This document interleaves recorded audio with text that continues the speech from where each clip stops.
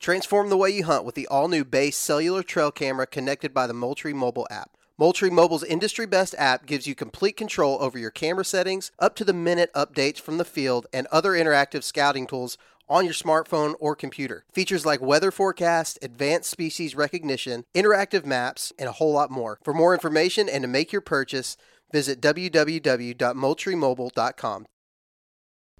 Hey guys and gals, welcome to the Oklahoma Outdoors Podcast, brought to you by Arrowhead Land Company. Here you will be educated, entertained, and equipped to get more out of your outdoor experience. So hold on tight because here we go.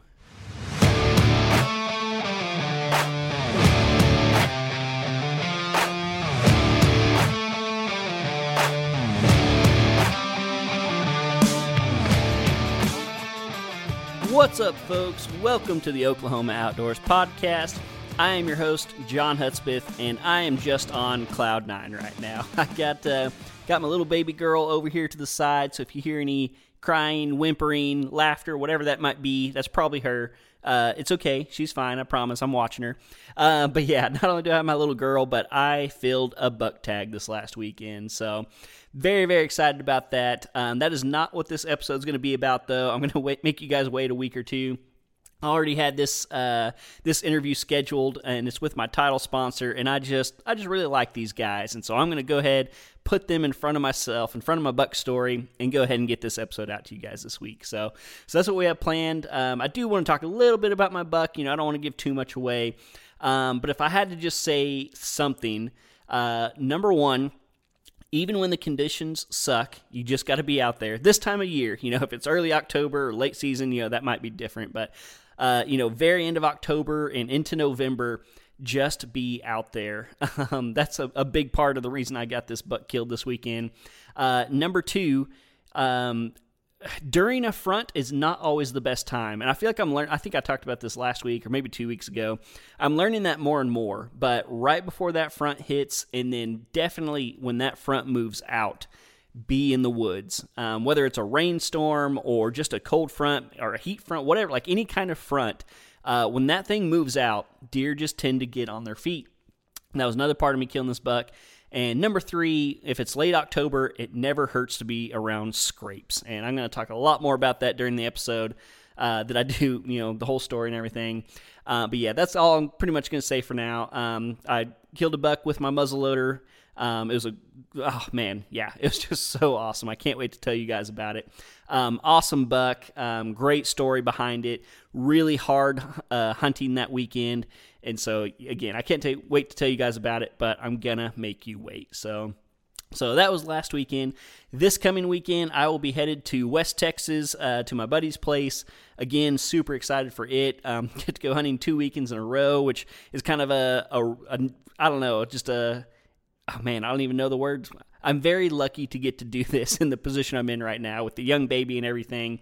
But, oh man, news on that. My baby has now slept through the night 3 nights in a row. And so that is a huge game changer. And so my wife actually told me, basically she's like, it's not as big a deal for you to go, out of town or whatever now. So very excited about that. She did it in time for my elk hunt, which is, man, it snuck up on me. It's like 3 weeks away, something like that. I'm going to be heading to Colorado. So we're going to talk about that more later too. That's not for this episode either, but this weekend I'll be headed out to West Texas. I got, I think there's going to be 4 or 5 of us out there. My buddy has 2 leases now, so there'll be the place we've been hunting the last couple of years, and then he also has a new lease. His new one he kind of picked up late, and it just took him a while to kind of get everything situated. He's known he was going to get it for a while now, but it just took him a while to kind of basically get all the paperwork done, get blinds out there, get feeders out there. So he has not ran a single camera out there. I think he just got some feeders running like 10 days ago, so like not even 2 weeks ago. And so I'm still excited to get out there. I think not having the cameras is almost just as exciting as having pictures of big bucks, just because you never know. And we're going to be getting into rut time. It's still kind of pre-rut out there. I brought Kevin the decoy back home with me. I'm going to take Kevin out there, set him up, hopefully watch him get his butt kicked by a big mature buck. Maybe he'll draw something in, maybe he won't, but But yeah, very excited about it. And then of course I think our plan, because the new lease is a little further, and he ordered like a trailer house to put out there, but it hasn't come in yet. And so I think our plan is to hunt the old lease in the morning, and then we'll probably head out to the new lease for the afternoon. And again, like, we have no idea what to expect, so we're just going to kind of spread out, see what happens. He planted some food plots out there, but I don't know if they've gotten any rain, so he doesn't really expect those to have much draw to him. But again, it's early November. You just never know what's going to happen, and it's just fun. This is really the only time of the year I get like a true hunt camp, where you get everybody together, you're at the same location, you're all hunting together, and so it's just a fun time. I look forward to it every year. We've kind of just made this a tradition over the last couple of years. Every opening weekend in Texas, we all go out there. So really looking forward to that. If I get a buck, great. If not that big a deal. But you never know. It's a great place. He hasn't seen as good a bucks this year as we have in the past. I'm not sure why that is. But again, like I keep saying, you just never know what's going to happen. So one interesting thing that I always bring up when I hunt out there is even though this is kind of like what most people consider like the stereotypical Texas hunt, like we're going to be in box blinds, we're going to be looking over feeders, it's brush country. It's not necessarily easy, and like you really, like almost more than like tree stand hunting, you have to really, really pay attention, because like these deer, they step out, and then as soon as they step off that road, they're gone. Like as soon as they make it back into the mesquites, you cannot see them again. And last year, the first morning I was hunting out there, I actually saw 2 or 3 bucks that I probably would have shot. But just, I mean, like I said, they would step out into the clearing. None of them came to the feeder. They were just kind of cruising around. They might grab a bite or two of corn off the road as they cross. Most of them were just kind of checking does and cruising, or just moving to bedding, whatever it might be. But they would just, they'd run across these roads, and by the time I got my gun up and out the window and everything, they were just gone. Now, my buddy did do some work. He actually rented a dozer over the summer. He made the roads a little wider. He cleared a few more little senderos and openings, and dozed in some food plots. Again, I don't think the food plots really got, I don't think they're going to have much attraction, because he kind of got them in late, and I don't think they've had any rain out there. But I think things are going to be a little bit more open than in the past. So that's always good. And again, I'm bringing Kevin the decoy. And so, probably going to be like more of a last resort thing. I don't think I'm just going to bust him out, the first morning. But we might set him out there, shake the horns a little bit, see what happens. Again, I think it'd be cool just to watch like some big bully 8-point go out there and beat him up, knock him over. So all that to say, it's going to be fun. My buddy's a great cook. He always brings a bunch of crazy meat and stuff. And man, he really, really knows what he's doing. He uses a green egg and gets that thing piping to like 700 degrees. And I look forward to it every year. So that's what I'm going to be doing this coming weekend. After that, I don't really know what my hunting schedule looks like. That next weekend, I think it's like the weekend of the 12th. I would love to get out there and do some more hunting. But again, going 2 weekends in a row, I might need to back off and have a little family weekend. I think my wife might have an event with the church that weekend also, so I'll probably need to babysit. And then I think the weekend after that might be the opening weekend of Oklahoma Rifle. And then I think, I still got to figure out when I leave. I leave either that Sunday or Monday for Colorado for my elk hunt. And so I have a lot of hunting coming up. I just don't know where it's going to be, when it's going to be, and all that good stuff. So yeah. I think that's about all I got for this intro. So got a buck. I'm going hunting again this weekend. And we have an awesome conversation today with the guys from Arrowhead Land Company. We got Will Bellis and Andrew Schultz, the owners there over at Arrowhead. And we just have a really cool conversation. I wanted to have them on. I wanted to give them a chance to talk about their business, talk about just, the land market and everything. And so we take about 20 minutes or so at the beginning and cover that. But these guys are hunters also, and that's part of what makes them unique in the Oklahoma land market. And so Will killed a hammer of a buck. I think it's been about 2 weeks ago now. And so he tells that story.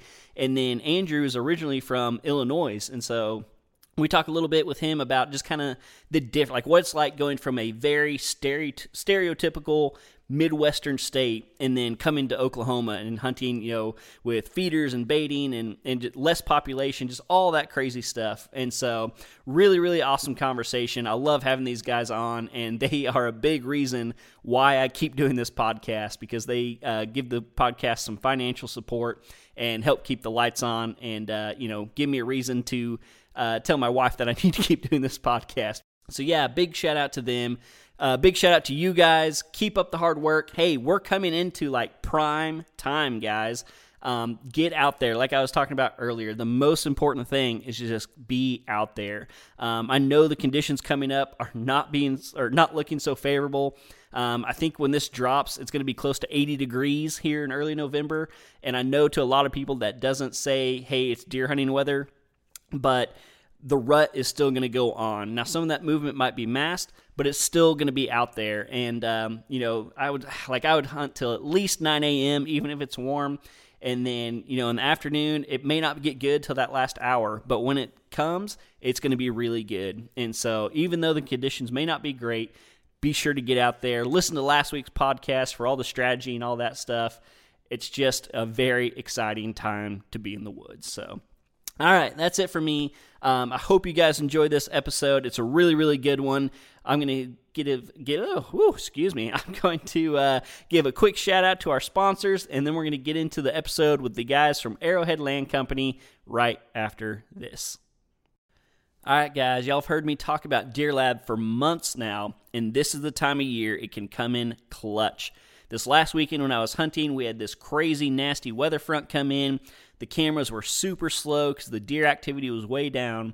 And when the front finally moved out, I got on Deer Lab and I just looked for the last mature buck sighting that I had, and that's where I went to hunt. And wouldn't you know it, I ended up putting my tag on a nice buck. So not only is it great for in-season scouting, but I'm going to be obviously continuing to run my cameras for the rest of the year and storing all those pictures in Deer Lab to use for next year, because historical data is so valuable. And so not only am I using it for my in-season scouting, I'm using it for my future scouting. So go to deerlab.com, check it out, and don't forget to use code Oklahoma Outdoors for 20% off your subscription. All right, I know it's November, but I also know there's some people listening to this that have little to no interest in deer hunting, but still love to get outside. If that's you, Private Water Fishing has your back. Simply head over to their website and sign up for your membership, and you will immediately have access to private lakes all over Oklahoma and Texas. No one to bother you or take your spot before you get there, just a great experience all to yourself. Check it out at privatewaterfishing.com. Hey everybody, welcome to today's show, and today we're talking to two of our favorite guests. We're talking to the guys from Arrowhead Land Company. Will and Andrew, how y'all doing today? Doing good, man. How are you? Doing just fine. Had a little success over the weekend, and so that kind of takes some of the stress off me. And I feel like I try not to let the podcast get to me too much, but sometimes when you host a hunting podcast, you feel like you need to maybe do a little hunting, and so always a little weight off the shoulders when I get something down. So yeah, doing good. That was really nice. Yeah, he was great. This episode will probably come out before I do an episode on him, and so most of the people haven't got to hear the whole story yet. But man, he was somewhat of a surprise, and absolutely blessed. So, and I know, Will, you had a heck of a buck a few weeks ago.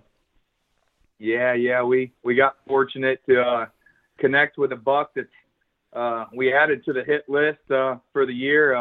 We didn't think we'd ever get the opportunity to hunt him.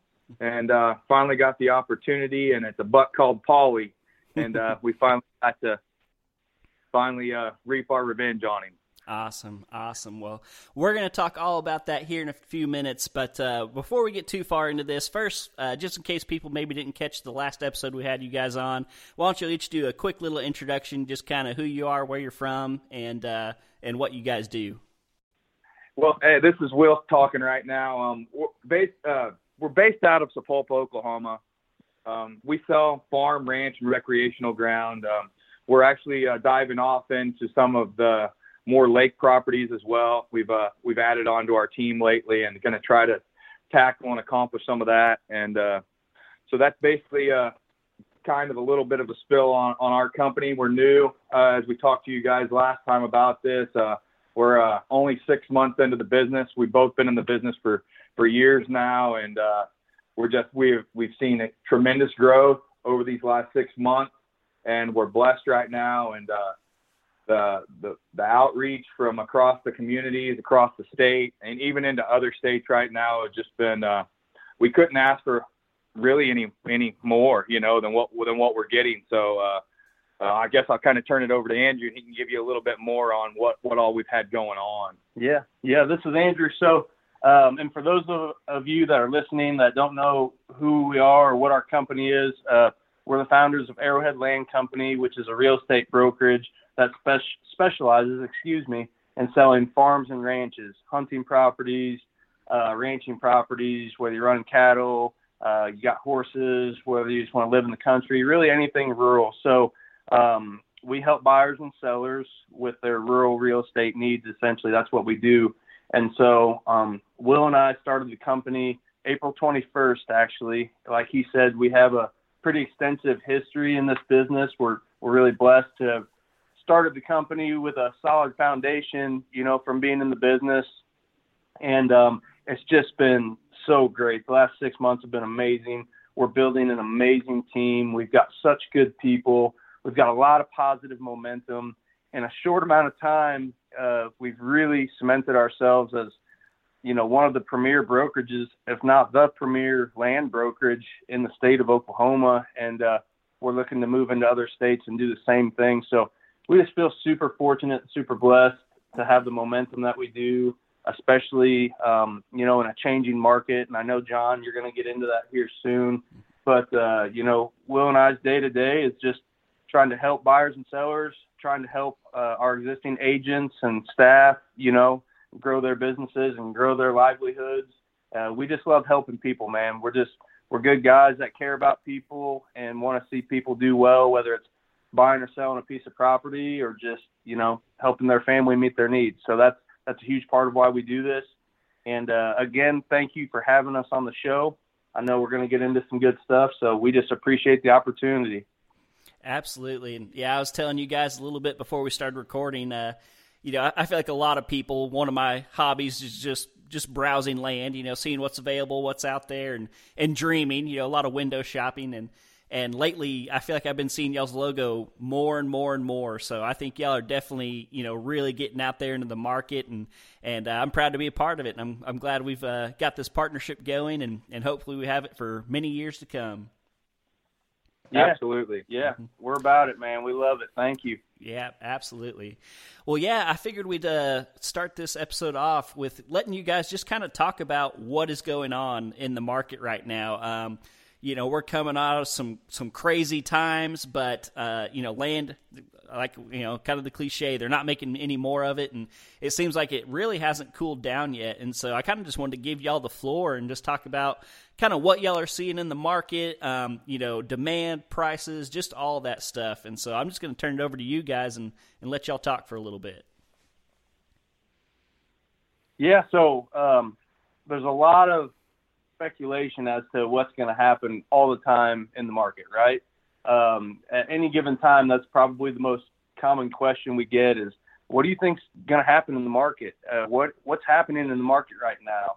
And it's a good question because people are making a huge investment when they invest into a piece of land a lot of times, whether it's where they plan to live or it's a place to hunt or whatever it may be. If not hundreds of thousands of dollars, tens of thousands of dollars, that's a lot of money to a lot of folks, and sometimes more than that. So really, before I talk about kind of where I feel we're at now, talk about where we've been, right? Mm-hmm.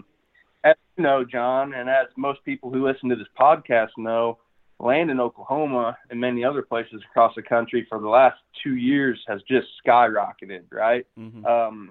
So we reached what we believe to be kind of the peak of the market during, coming off of COVID, and interest rates were so low at the time, and it was really driving buyer demand when that money was more available, and now we've seen a tremendous rise in interest rates. You're talking where you used to be able to get an interest rate on a piece of vacant land around, in the upper 3%. Now you're looking at 7, 8, 9, 10% in a lot of cases, you know. I know some of your home loans and residential loans, you can get something a little more competitive than that. But yeah, so that's a huge increase in what it costs to afford that same piece of property, assuming you're seeking financing, right? So we've seen the rise in interest rates affect buyer demand. But with that being said, prices have still held relatively steady. There are still people looking to sell. There are still people looking to buy. And we've been really busy and super fortunate in that regard because land it doesn't necessarily follow the residential market. And I'm sorry if I'm rambling. I'm really passionate about. Yeah, no, this is great. This is what I want to hear. And what we do, you know, so land is kind of cool, and it's a really solid investment because when things get a little squirrely, land stays very stable, right? It's a stable investment. And historically, it's been probably the most stable investment that you can make or place to park your money. And so despite things kind of getting a little crazy with these high interest rates and questions of where's the economy going and, you know, the elections around the corner, prices have held steady. We don't see 10 buyers lined up to buy something, you know, like or one particular piece of property like we did maybe 12 to 18 months ago. But there's still buyer demand. Prices are still holding strong, and it's still a great time to sell if you're thinking about it. Will? And that's when it goes back to hiring the right agent and hiring the right brokerage.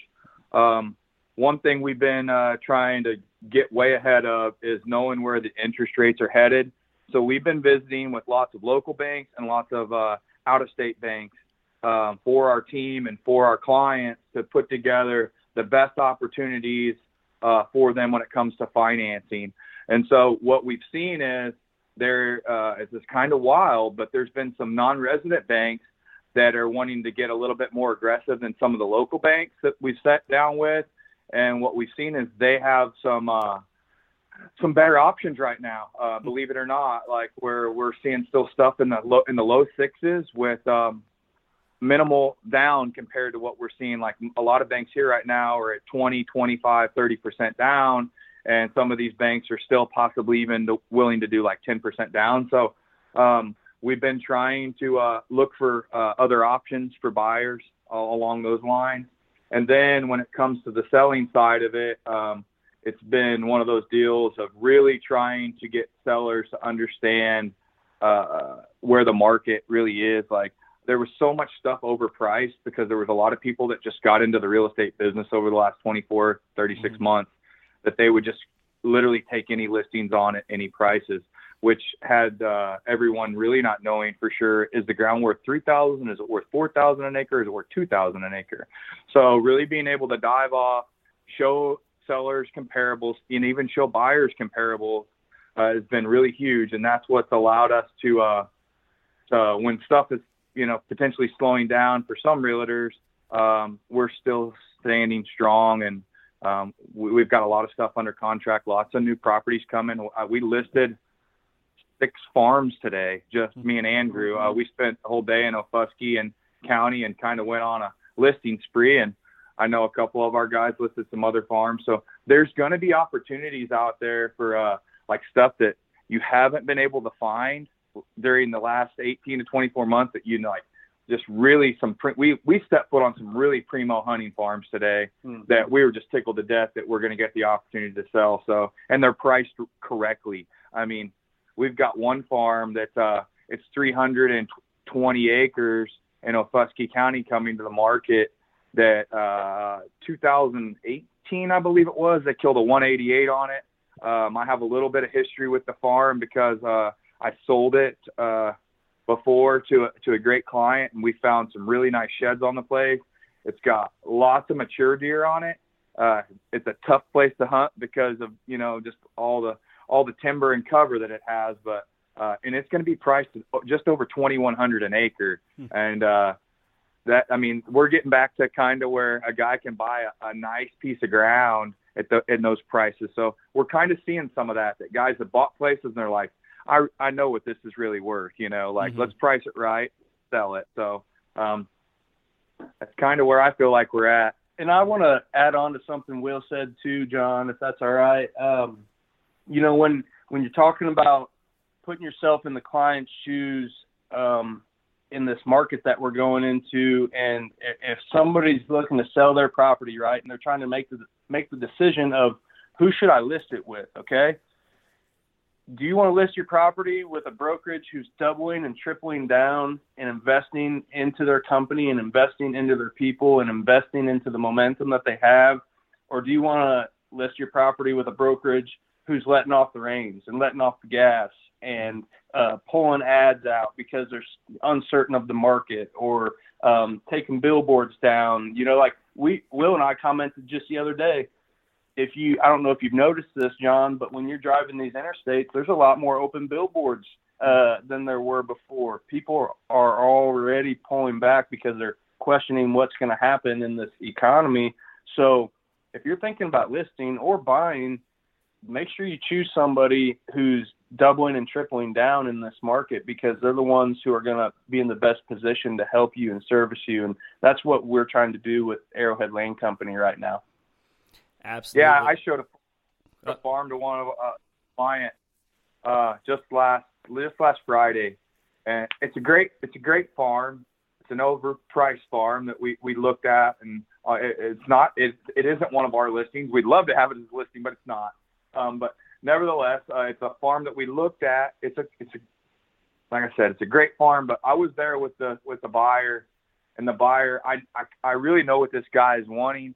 He wanted to make an offer on the property, and I just told him, I was like, this is, it sounds terrible, I'm a salesman. But I was like, this is not the farm for you to buy. I just said, I think we can find something better. I know this place looks great, but I think we can find something better with the market changing a little bit, with this guy's situation, to be able to attack quickly if the right place comes. And so, man, we're just not trying to sell guys on stuff just to make a paycheck either, is what I'm getting at. Like, this was a big place. It was a multi-million-dollar type of deal that I could have sold this guy on. Probably he was ready to make an offer, but we want people to find the right place and to get the right buy too. Yeah.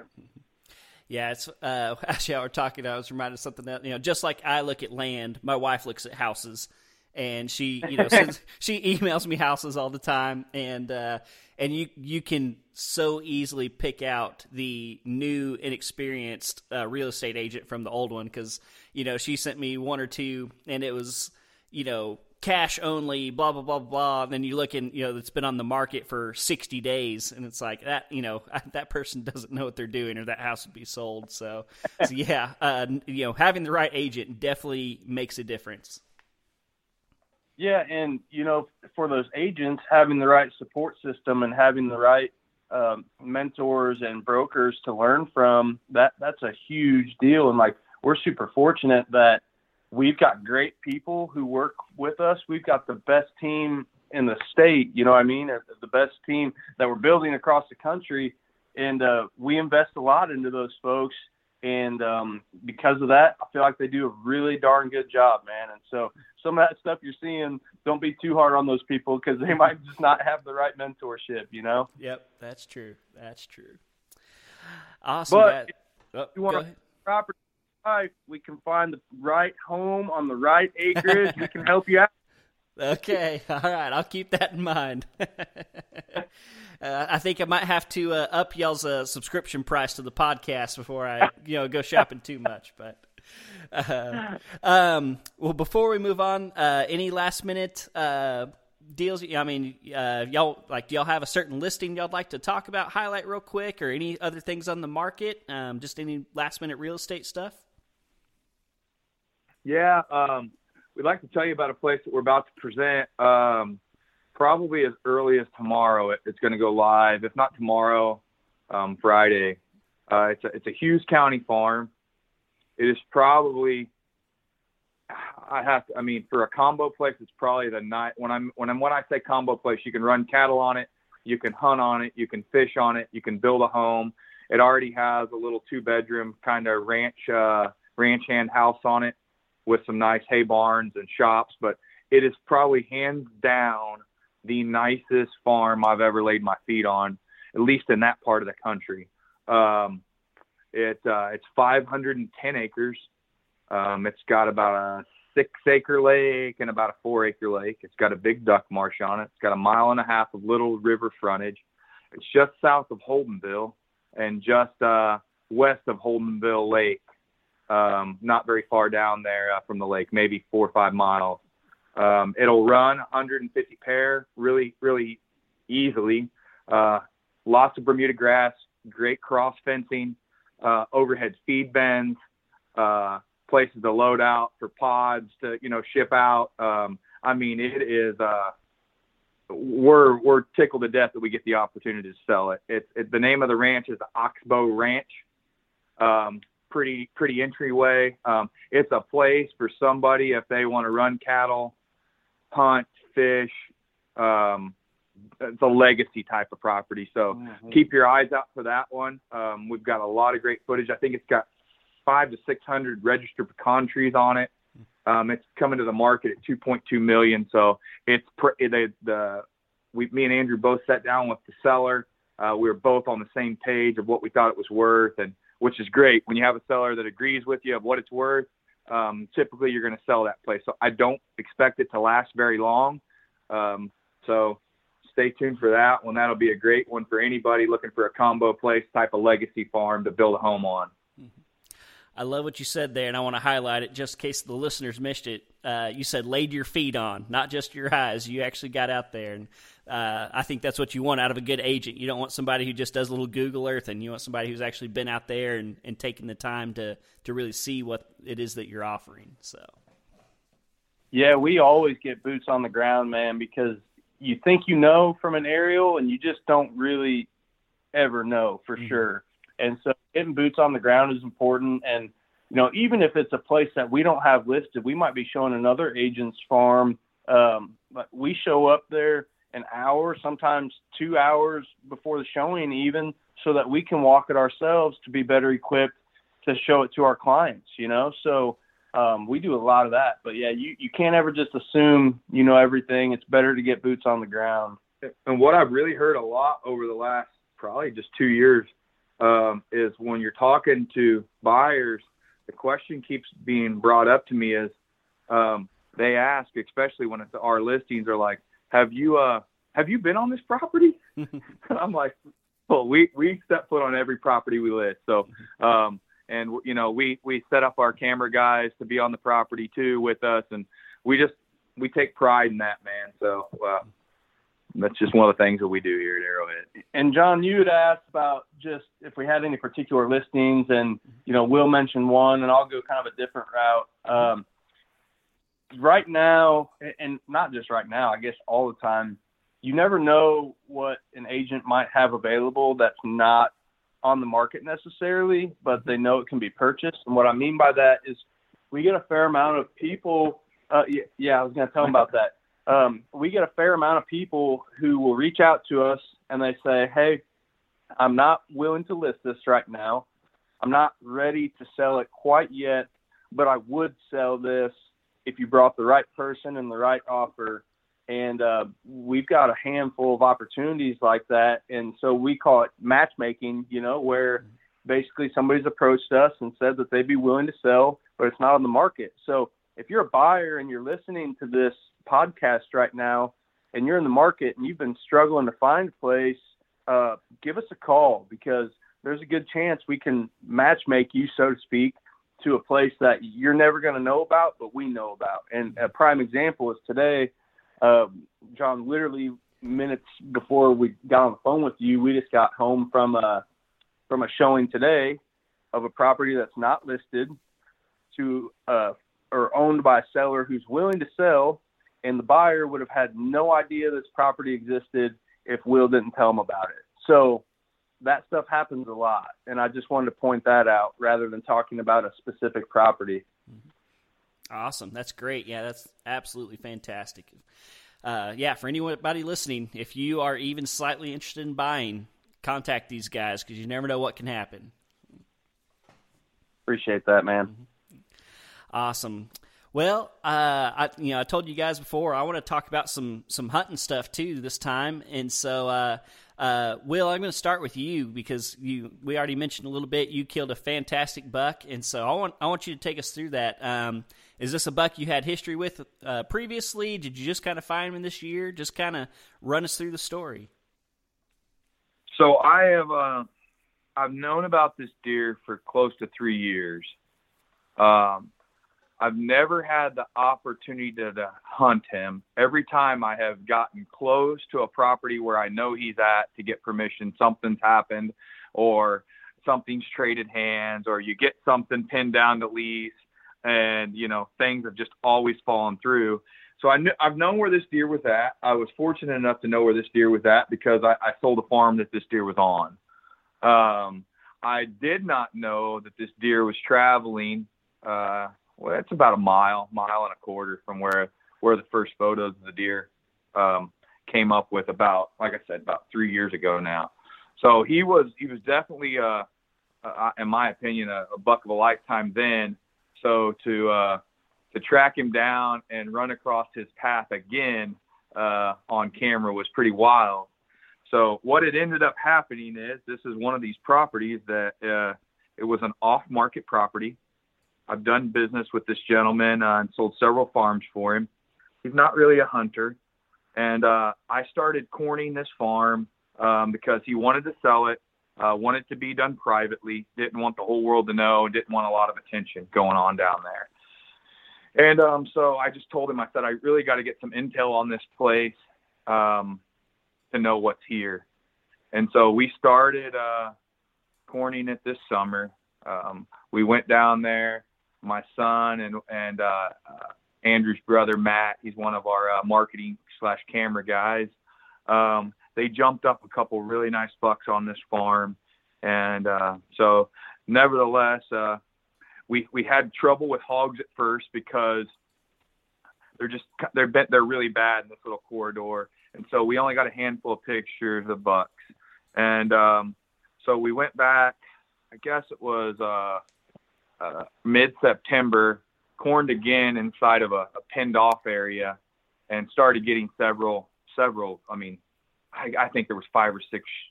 There's easily 5 or 6 shooters, but I'm talking about sure enough mature 5-year-old or better deer on this farm.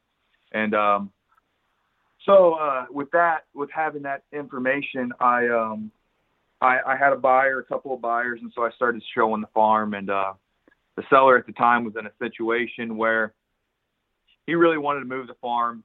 It would help him try to accomplish some goals where he was wanting to go. And nevertheless, I ended up getting him a full price offer on the farm. And after a few months of showing it, just putting in the work to try to it's really tough to sell a farm that you cannot market and show photos of besides just creating, trail camera history and being able to share maps, Mm-hmm. And of course we took some drone photos of it for me to shop around, but to not just put it out there for the public. It's kind of tough. So nevertheless, after putting enough data together, we get this guy an offer and he tells me, he says, Will, I'm not in the situation that I need to sell the farm now. I'm really in a situation where I'd love to hold the farm and keep it. I really don't do much with it. And I said, well, how about this? I said, do you want to improve the farm and make it better than what it is? Because it doesn't have no food plots, really no feeders, not much of anything, And it's got an old blind on it and an old feed set up that we ended up utilizing to eventually ended up hunting this deer. And I told him, I said, what I'd really like to do is I'd like to come in here, keep collecting data from these bucks, trail camera history. Let me put food plots in here. Let us stage it up. Let us have it ready where if you ever get in the situation again, that you'll be able to get top dollar out of it. And he's like, well, what would you charge me to do that? And I'm like, I'll make a deal with you. If you let me and my son come and hunt, kill a buck a piece, we'll maintain the whole farm. And he's like, well, I can't, we got a deal. Let's go, So, nevertheless, we started putting some sets on the place. I bow hunted a few times. And then I think it was October. it was right before October. It was right at the beginning of the season. Boom, I got pictures of this deer out of velvet. Everything we were getting before, was, them Baxter groups of bucks. Mm-hmm. This buck was not with them. So this deer shows up. We get 2 days worth of photos of him, and then he's gone. And I thought, man, he's dead. Somebody's had to have killed him, but I would have thought we would have heard about it. But I did know that there was some hunting pressure that I didn't expect. It was kind of going on to the north. And then I guess it was right before, or the first couple days of muzzleloader, we're pulling out of the farm at night, me and my son, and we run into a gentleman hunting to the north. And he asked me, how's the hunting going, blah, blah, blah, and you're always very skeptical about talking about a deer of like this cow, to really just start telling the world about him. And my son knows this at this point. He's 17 years old. He grew up around an outfitting business. He grew up around us buying and selling farms. And it's just one thing we don't like to talk and share about, Mm-hmm. And the gentleman, he asked me, he said, so have you guys seen that mega giant? And I was like, mega giant? Like, what are you talking about, And I just wanted to see what he was going to show me, because maybe it's a different deer than what I had. Right. He's hunting about a half mile north of us, and he goes, well, he's alive. And I got him on camera in the daylight on Wednesday, and this was on a Saturday or a Sunday. And I was like, oh, my gosh, man, they're going to kill him. And I said, yeah, we have pictures of that deer. Mm-hmm. So I we talked and exchanged numbers. That way, we wanted to be in agreement that, hey, if you kill him, let me know. If I kill him, I'll let you know. And best of luck. You know what I mean? Mm-hmm. And so what's the guy do in Oklahoma at that point, John? I'm just going to tell you. He goes and buys a truck bed of corn, and he dumps it in one spot. This buck's an old buck, so I went out and got all crack corn. I wanted to make it easy for this old bruiser. Mm-hmm. So we just stopped corning all the small spots on the property and just located in one area that we had seen him before, and not tried to I was trying to pull this deer into areas that would be way easier to hunt, Yeah. And he's smart, he's old, he's wise, so he wants to come out in these areas that's tough for you to get in and out of as well. Mm-hmm. And so nevertheless, I told my son, I was like, we're going to hunt this deer, whether it's me or you, and every day until we find him. If that's an afternoon set, if that's a morning set, we got to find him. Mm-hmm. And so a handful of days go on. We don't see him. We still don't have no photos. We know the neighbor has him on camera. And that rainstorm that we got, that much needed rain, it was about 9:30 at night. Thank God for cell cameras, because my son walks in there and he goes, he's here, he's there. And I'm like, oh my goodness. So of course I'm like, I call Andrew. I was like, I got to find a way to hunt this deer in the morning. Like, there's a very good chance he stays in there. And there's one patch of cedar trees close to where we were feeding. And I said, we'll know a whole lot more here in a few hours if this deer stays over there through this rain and comes in and out of the cedars. Because it was some heavy downpours. I think they got like 3 and 4 inches of rain in there in just a few hours. And literally the deer, every time it started raining, he would leave the corn, go back into the timber, bed down for a few hours. The rain would stop. He'd come back out. So me and Andrew got in the truck about like 4:30, and I was like, we're buzzing down there, and we're going to see if we can make this happen, And we walked in it was so dark, man. And, you don't want to turn lights. And it's still stormy. Like, it's, I literally left the muzzleloader in the case. I was like, I've had horror stories happen with muzzleloaders in the past. You get something wet, and next thing you know, it looks like you're shooting a bottle rocket out of the end of it. Mm-hmm. So, nevertheless, we get in there, and we're sitting there for probably an hour in the dark. And as soon as it starts to get daylight, the rain starts to stop, and we're looking at radar. And I was like, I just felt it. I was like, man, I feel like something wild was about to happen. And it was one of those mornings, John, where you just felt like it could happen any second. I told there was a point in time during that hunt where I was like, I'm going to answer some emails, do some stuff for work. And then I thought about it for a second, and I was like, I can't even risk taking my eyes off of the timber right now. It was that good of a morning. And so anyway. Yeah.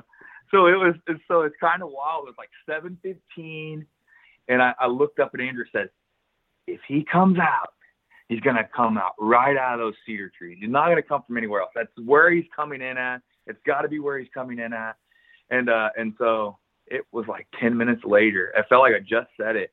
And I'm looking up there with the binos. We're glassing some thick brush and just hoping we could pick out a rack, him cutting through there. And I look up and I'm like, there he is. And he's like, are you sure? And I'm like, I'm literally throwing my binoculars, man. I literally threw my binos over there, and I'm trying to get that muzzle loader up. And I'm like, oh my gosh. And of course, he's like, oh man, calm down. I'm like, I'm good. I'm like, I'm dialed in. Will's literally flailing his blind, and the deer's like looking at us. I'm like, whoa, easy. So we were like we're 140 yards out from him. And the way that this pin is set up to keep the hogs out, if he comes any further to the west, you don't have a shot because you're going to be shooting through cattle panel. Mm-hmm. And he was looking at us dead straight on, and I was like, oh my gosh, man. Well, I'm like, as soon as he gives us any quarter, I got to take the shot. And he bent his head over and kind of quarters just a little bit where I could just basically shoot him in the shoulder. And we dropped him right there in his tracks, pulled the trigger and dropped him in his tracks. And man, it was kind of wild because we celebrated in the blind.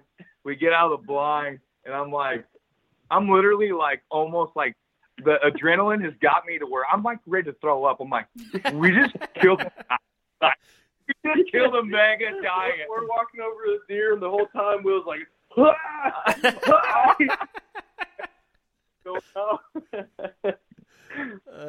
awesome. Yeah. So this deer, him bouncing around through those properties and dodging me and ducking me for literally, I mean, like every chance, I almost had a chance to try to see if I could find, I knew he was in the area. I knew if I could get my opportunity to hunt some of those properties in the area, he might be on them through, it's just a long stretch of timber along a creek that, these deer, they'll travel handfuls of miles, Mm-hmm. So with having that intel from, pulling photos off another farm and selling it for a client, I knew he was nearby. So I just kind of named the buck Polly. He's just one of those guys that likes to slither his way in and out and kind of snake away from you. And so finally, that was kind of his name. And when I finally got to meet up with him finally and connect, it was just, it felt really, really good. Awesome, man. That's great. I love the enthusiasm. So the cool thing was when I knew, a deer like that, especially in our business of being on farms, mm-hmm. and you don't want people to think you're taking advantage of them. You're taking advantage of opportunities, lots of different things, because, that's just something you don't want to do, in my opinion. And so, and you don't want people to think, that you're just out. I don't want people to think that we're just trophy hunters, man, because mm-hmm. I had a bull elk tag and a tremendous unit, and day 2 in, the first day I went out and hunted, I shot a cow. Mm-hmm. So that's just not really my thing. But when I really wanted to try to find this deer, and so it's kind of cool. But so what I did was, when I knew that I felt like we were really going to have an opportunity to harvest that animal, what I did was I reached out to 2 of the local game warden and another game warden we knew. And I said, hey, I want to let you know the story about this deer, know what I'm hunting.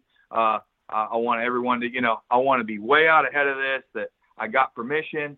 Here's where I'm at. I gave them somewhat of a location, not, directly location. Mm-hmm. I gave them an 8-mile radius. And I said, you guys know about this deer, but when I kill him, he's going to be a good one. So I did that. And I mean, I just felt like it was one of those must-dos for us at that time. Yeah, that's fantastic.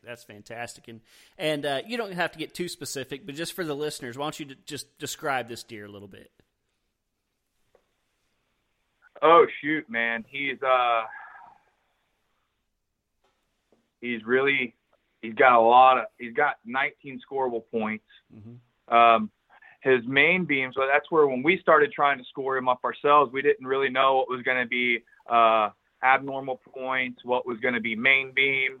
And so nevertheless, he's got some splits. He's got a couple flyers, couple little points coming off his brows, but he is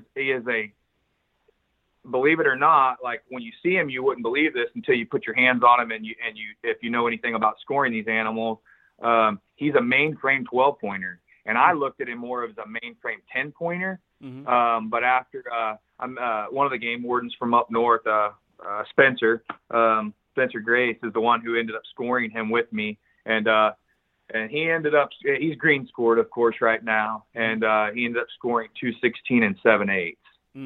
That's awesome. That is awesome. Absolutely. Yeah, I was just talking to one of my buddies about this a few days ago. He went down to Mexico and shot a big buck, and I was like, I kind of hate the term buck of a lifetime because it kind of implies that you'll never top it. But, sometimes I think that might apply. And this might be one of those instances. Well, man, to be quite honest, I'm going to tell you, it was like after that, like, it's just kind of the way that we treat our business too. Mm-hmm. We got back in the truck, and I told Andrew, you were like, oh my God, we're talking, people, I kept hearing that from folks once you call and let everybody know, like, buck of a lifetime. Mm-hmm. I looked over at him and I said, where's the next 200 incher now? Exactly. Let's go. Yeah. Like, where's that property at? Where's that skill? Is it possible that a guy could kill 200 inchers in the state of Oklahoma in 1 year? Mm-hmm. I don't know, but we're looking for him. Yep. Yeah, I killed a pretty good one in, I think, like 17. Not quite that good, but pretty good. And, yeah, several of my buddies, texted me that, like, buck of a lifetime. And I was just like, I sure hope not, because I'm going to keep hunting. Yes. Awesome. Well, congratulations, Will. Yeah, fantastic. Andrew, I want to switch over to you here for a second. So you can. I asked you before. I hope you're from Illinois originally, correct? Yeah, I'm from Illinois originally, born and raised in the central part of the state. I lived actually for a while in Pike County, Illinois, which is kind of considered historically like the deer mecca of the United States, not as much anymore, but it's an awesome place, still a hot hunting destination. And so, yeah, originally I'm from Illinois and moved to Oklahoma to partner with Will and to be in this business together. Gotcha. Well, kind of as y'all mentioned at the beginning, we have several out-of-state people who listen to this, and I'm kind of, I'm a part of the Sportsman's Empire, which is a big network of podcasts based out of, with Dan Johnson in Iowa and stuff. And, it's kind of funny. This year we started a new thing, and once a week we try to record like a deer camp episode. And so all the different hosts from all the different states and shows come on, and I've been on a couple of them the last few weeks. And it's kind of funny because anytime there's a question about like baiting, feeders, blinds, like anything like that, like all the questions come to me because I'm like the Oklahoma Southern, bait guy. And so I kind of want to get your opinion. Like, what was it like coming from a very stereotypical like Midwest state and then coming down here to Oklahoma and starting to hunt? It's funny you ask because like I think it's awesome, right? Now everybody has their own style, okay? So I'll just tell you kind of my mentality coming from Illinois to Oklahoma. So, right, I had a farm in Illinois. I bought a tractor. I had implements. I worked ground, and I planted food plots, and I did this and that, and all this sweat equity as it related to creating food sources to create better hunting opportunities, right? And obviously the biggest thing that we've referenced several times is I moved to Oklahoma, and I'm just dumping out back and forth, and I'm like, oh, I can put cameras over it. Oh, I can hunt over it. Oh, like I can find out exactly what deer are here without having to like find a scrape or find a trail or like make sure I have an established food plot that I can set it over on time lapse mode, So like that was really cool for me personally, having, lived in a state my entire life where you're not allowed to bait, you're not allowed to put corn out, even to get trail camera pictures. You're not allowed to have a salt block out to even get trail camera pictures. And so for me, just being able to collect intel here, that was fun for me because once you have that intel, you can dial in on that animal and you can dial in on just your overall hunting experience. And, like I was joking, there's people out there who spend a lot of time doing food plots during certain parts of the year. And I'd be out there with my bag of corn and say, look, guys, I'm food plotting, you know, and, you know, meant humorously, of course. That's not to diminish the efforts of those who do those other things, but that's such a unique aspect of hunting in Oklahoma and in states where you can do that, because it just provides that much more opportunity. And with that being said, even, you know, like I love to share my hunting experiences with friends and family and kids and you know, people who don't necessarily have the same opportunities that I do. So then when you think about that, about how you can up your opportunities or up the percentage or the likelihood of success for a kid you take hunting, or for somebody who's going out for the first time, or somebody who you just want to have a positive experience in the woods, like, you know, that's a really cool part of that as well. And I mean, I could go on and on about the differences between hunting in Illinois and Oklahoma. And in some ways it's different. And really in a lot of ways, it's very similar. And really the quality of the animals, I mean, I would argue at one time people would say, oh man, if I have my choice to hunt between Illinois or Oklahoma for big deer, I'd hunt Illinois every single time. But like, I just don't see that to be the case. And that's really not just Illinois, with any of these Midwestern states. I mean, there are so many big deer, it seems like, coming out of Oklahoma right now. And in the past several years, it's just wild to me. And Oklahoma is still somewhat of a sleeper. We talked about this last time, John. I say this quietly and delicately. Yeah, exactly. Oklahoma is still, in my opinion, very much a sleeper state. And it's such a cool state to hunt. And like we talked about on the last episode, depending on your hunting preferences, it has so much for you. Like we just were talking to that seller from our appointment we were at, and he said, if I sell this, I'm going to look to reinvest this in Oklahoma. And Will asked him, he said, well, would you want to be up kind of like in northwestern Oklahoma, where it's maybe a little more open and maybe, you know, some greater opportunities at big deer? And he's like, nah, man, I don't really like that part of the state. It's not for me. I like it here where there's lots of hardwood timber and so on and so forth. So I'm rambling right now a little bit, but Oklahoma compared to Illinois in terms of the landscape, in terms of the deer hunting, in terms of the turkey hunting, it's all very similar to me. The primary difference is most places here that you see cattle pasture, in Illinois that would be tillable farmland, which of course impacts the hunting there in a positive way, you know. Yeah. Oklahoma seems to have a lot more water. We don't seem to have the problems here with EHD and some of these other, diseases that Illinois has right now, for example. And this is not me knocking Illinois, because I love hunting in Illinois. It's still a tremendous state to hunt. I just think Oklahoma is absolutely incredible, and there's a lot of positive things to talk about when you're comparing it to some of these other big buck states. So please understand, I'm not trying to knock Illinois at all. I'm just trying to talk about how great Oklahoma truly is. Right. And I tell people all the time, I feel such a catch-22 with this podcast, because I feel like part of my job with this podcast is to talk about how awesome Oklahoma is, and all the opportunities. I did an antelope hunting episode a couple of weeks ago, but at the same time, it's like, man, part of me kind of hates doing that and getting all this word out. But I did an episode with J.D. Strong, the director of the Oklahoma Department of Wildlife, and it was a very encouraging episode, just hearing about how strong our deer herd is, the management practices, and so I feel like at least in the near future, I think we're going to be okay, and I think we're going to have plenty of deer for everybody to hunt. So great, sure. I have one more last question for you, Andrew.